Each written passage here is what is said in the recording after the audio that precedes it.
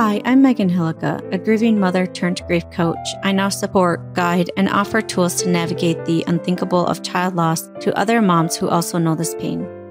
I help you go from empty, lost, and broken to learning to carry your grief and live alongside it. If there's one thing I want you to see, it's hope. Hope that there's life after loss, hope that there's so much more for you, and encouragement that you're normal. All of this is possible, along with never forgetting or moving on from your baby or child. I'm holding on to hope for you until you are ready to hold it yourself. Welcome to Grieving Moms Podcast.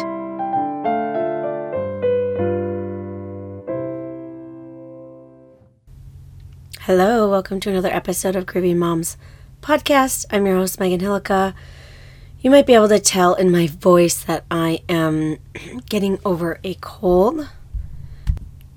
I completely lost my voice last week, and my voice is coming back. So I'll do this episode. My voice sounds a little funny, but let's do it anyways. So I've been having this idea for this episode kind of bouncing around in my mind for some time, and sometimes ideas for episodes have to percolate in my mind for a while before I can try to communicate them here with you, because right away the idea is like just a feeling or a simple thought in my mind, and then to try to communicate that with you so you can get it and understand it easily is something I have to ponder. That's actually one of the most difficult things for me with podcasting and sharing ideas, is to fully communicate them with you. And I actually don't know if I'm doing this well or not, but I'm going to keep trying and keep learning. So if you're here with me, if you've been here for a while, I hope some things are coming across clearly for you.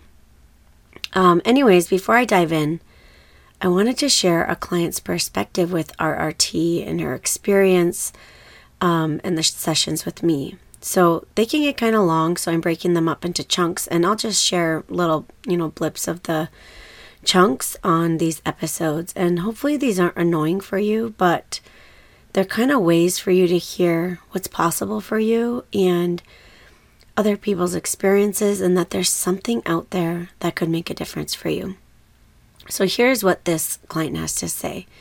She says, "The reason I did an RRT session was for anxiety, not being able to sleep, having negative thoughts about myself, and feelings of shame and dread, which showed up every time I needed or wanted to do something in relation to other people and outside my very small comfort zone. Feeling isolated and very vulnerable and not sure how to be able to work again and how to be able to interact and connect with new people in my life. I struggled with feelings of meaninglessness and insignificance, just wanting to isolate myself." And then she says, "Shortly after my session with Megan, I had a meeting regarding my job situation, and I didn't feel any anxiety. I was able to sleep in the days leading up to the meeting. I also didn't feel as vulnerable, but more confident in myself and in being able to protect myself and my boundaries. This felt so uplifting to me and has given me hope for being able to enter into workplace again." And so, interesting enough, I'm going to talk about boundaries today, and I'm going to share a mom's story about kind of the situation. And she mentioned boundaries in there, and we're going to talk about boundaries today. And I'm even going to share a little part of something we talked about. But I want to talk about boundaries and how they actually should be used very rarely. And often they're used in a way that's not benefiting anyone. And instead, it's just destroying relationships. I just saw an Instagram reel where this person was talking about protecting their peace this holiday season, that they're setting hard boundaries and they're not doing anything that will break their peace. I feel like this is everywhere online, especially. I could share a million ways I see this. Like, let me give you a few examples. Like, Facebook groups are actually notorious for this type of thing, at least as far as I have seen. So somebody will say something like, "Oh, your mother-in-law doesn't come to your house to see your kids? Set a boundary and just block her from out of your life. She doesn't care to come to your house. Oh, your friend never texted you? Set a boundary and just block them from your life. Your husband doesn't pick up after himself? Oh, divorce him." Like, you feel uncomfortable? Just change the situation and block that person. And I get this too. Sometimes you just have to because you don't have the capacity to do anything else. And I know boundaries are all the rage, and it's one of the immediate reactions to discomfort emotionally. If I'm uncomfortable, then that means I have to set a boundary with this person immediately or discontinue the relationship or something to that effect. Do you think that everyone that sets a boundary is setting it from a clear and grounded perspective? Have you ever talked with somebody who's sharing their perspective and like their boundary and talking about how bad this person is and how awful they are? And maybe you know that person and you know that they're not bad and awful, and like you can see clearly, you know, that it's coming from an emotional place and it's not actually like a clear place, if that makes sense. So here are some thoughts I have about this, and I want to share a story first. And I want to say that anyone that's doing this, I don't think that, you know, I think this is how the way it's been encouraged, and people don't really know any different. So that's why I'm sharing a little different perspective here. So I want to share a story first. I was just working with a mother, like I said above, who is having an issue with a family member. And she was just wondering if she needs to set a boundary with this family member because it was causing her so much pain in her life. So she had asked me, maybe I just need to set this boundary because it's causing me this pain. And so she was setting the boundary because she thought if she set this boundary, then she would feel better and she wouldn't have to deal with this pain. And so when I work with somebody, when I work with people, I don't tell them, yes, set the boundary, or don't set the boundary. I don't really feel like that's my role. What I do is help them clear all the emotion and the stuckness that's keeping them from seeing the situation clearly themselves, so that then they can decide how they want to move forward. So when she was seeing the situation clearly, you know, I'm not sure how she was going to set the boundaries. She had mentioned in her comment above that she could have her boundaries. And the thing is, she could have those boundaries like from a place of ease rather than from a place of hurt or forced. And I don't know if she was just going to change the way she showed up in the relationship. But when we were done, she could make that decision more clearly from a place of, like, for example, this has happened multiple times. And do I want to have this thing keep happening to me? And from a clear place, not a hurt place, she can decide, yes, I don't mind. I know how to deal with it. It's worth it to me. Or no, I'd rather put my energy and time elsewhere. Like, the emotion is gone. She's not making the decision from hurt. She's making it from a place that's not spiteful. She's not trying to stop emotional pain on her end or setting any boundaries with emotion, just deciding what the next best step is for her. So does this make sense? I hope it does. A lot of times when I see someone setting a boundary or hear someone setting a boundary, and let me be clear, a lot of this is online, so a lot of it is, I think online is just like a really intense place. I really feel like I see it like intense energy when I see someone setting boundaries, because often it's made from emotion. It's made from, this person makes me feel this way, and so I need to set this boundary so I can feel better. And often when talking to one person about the boundary, the other person they are setting the boundary with is the bad person. They are the person who doesn't know how to listen, to do things the way you want them to do them, or they are the narcissist, or they are the evil person. They are the person who doesn't care. But what if this person is just a human trying to do life just like you are? This person is also trying to navigate a relationship with you, and they are seeing it from their own perspective and lens. And I completely understand that there are times when you need to do something different than you've done before. But I would highly recommend to only set a boundary when the emotion is gone from it.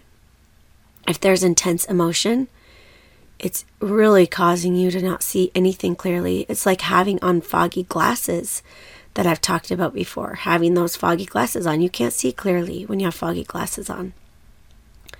So for instance, this mom that I worked with, the emotion she was feeling, she thought she had to set a boundary to protect herself. But as we worked together, she realized that the emotion she was feeling actually completely disappeared. And she had more compassion for this person. So she didn't need to feel any of the horrible pain. She could make decisions from compassion, decide what the next best steps would be for her. In real life, we're all doing real life, relationships are a lot of work.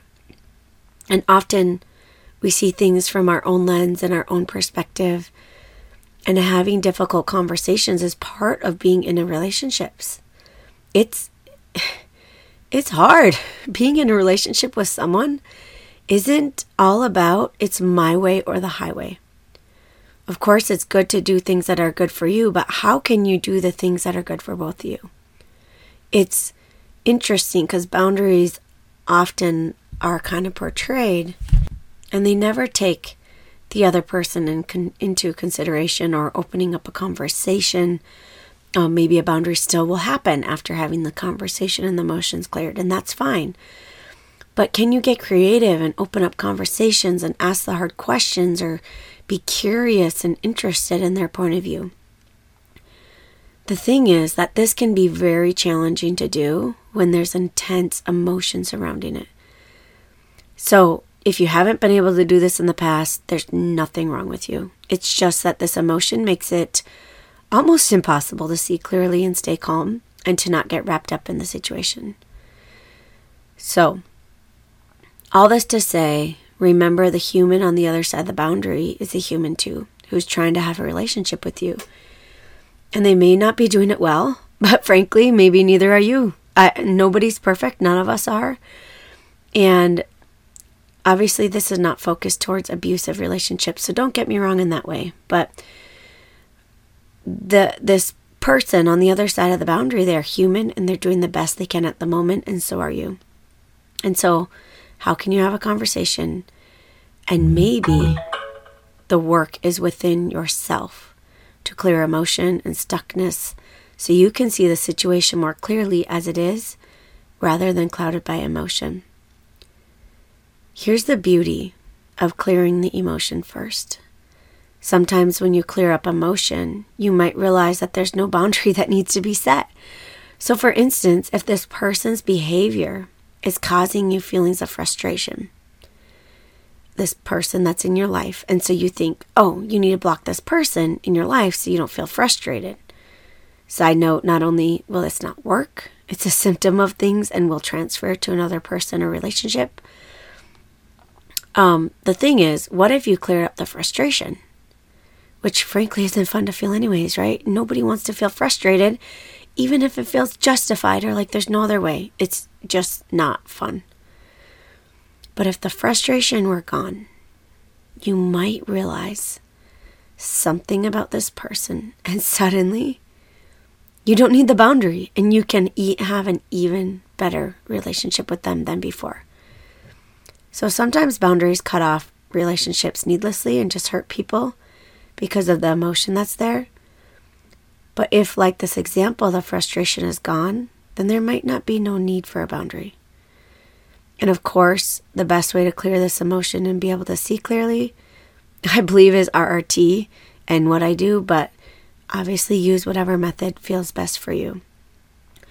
I would just encourage you to do this work, to clear the emotion first, and then set the boundary, and then see how easy the boundary is to set. Once the emotion is clear, and if you had the conversation, then see how easy it is to have it. See how it doesn't matter if they violate the boundary because you just do what you were going to do if they violated it. Like, it's fine. The energy is clear. It's not forced or done in anger or hurt. It's just what it is because you no longer want that kind of behavior in their life after clearly communicating with them and if they want to continue doing it the way they have. So, clear emotion, communicate, and then if those don't work, then maybe set a boundary. What do you think? Is this different than anything you've seen online or anywhere else? I feel like it is. Again, most people say, if it's painful, set a boundary. I say, if it's painful, clear the pain, and then see if the boundary still needs to be set. Take care, my friends. See you next week. If you like this podcast and have found it helpful, I want to invite you to come check out Grieving Moms Haven. This is my monthly community for grieving moms where you can learn positive coping mechanisms, find a safe space with others who understand, and learn lifelong skills that support you as you learn how to carry this weight of grief in your life. There are group coaching calls where we do guided meditations, tapping meditations, breath work, and just talk, knowing that everyone in the group is also walking the path of child loss. You can come check out Grieving Moms Haven at www.grievingmomshaven.com.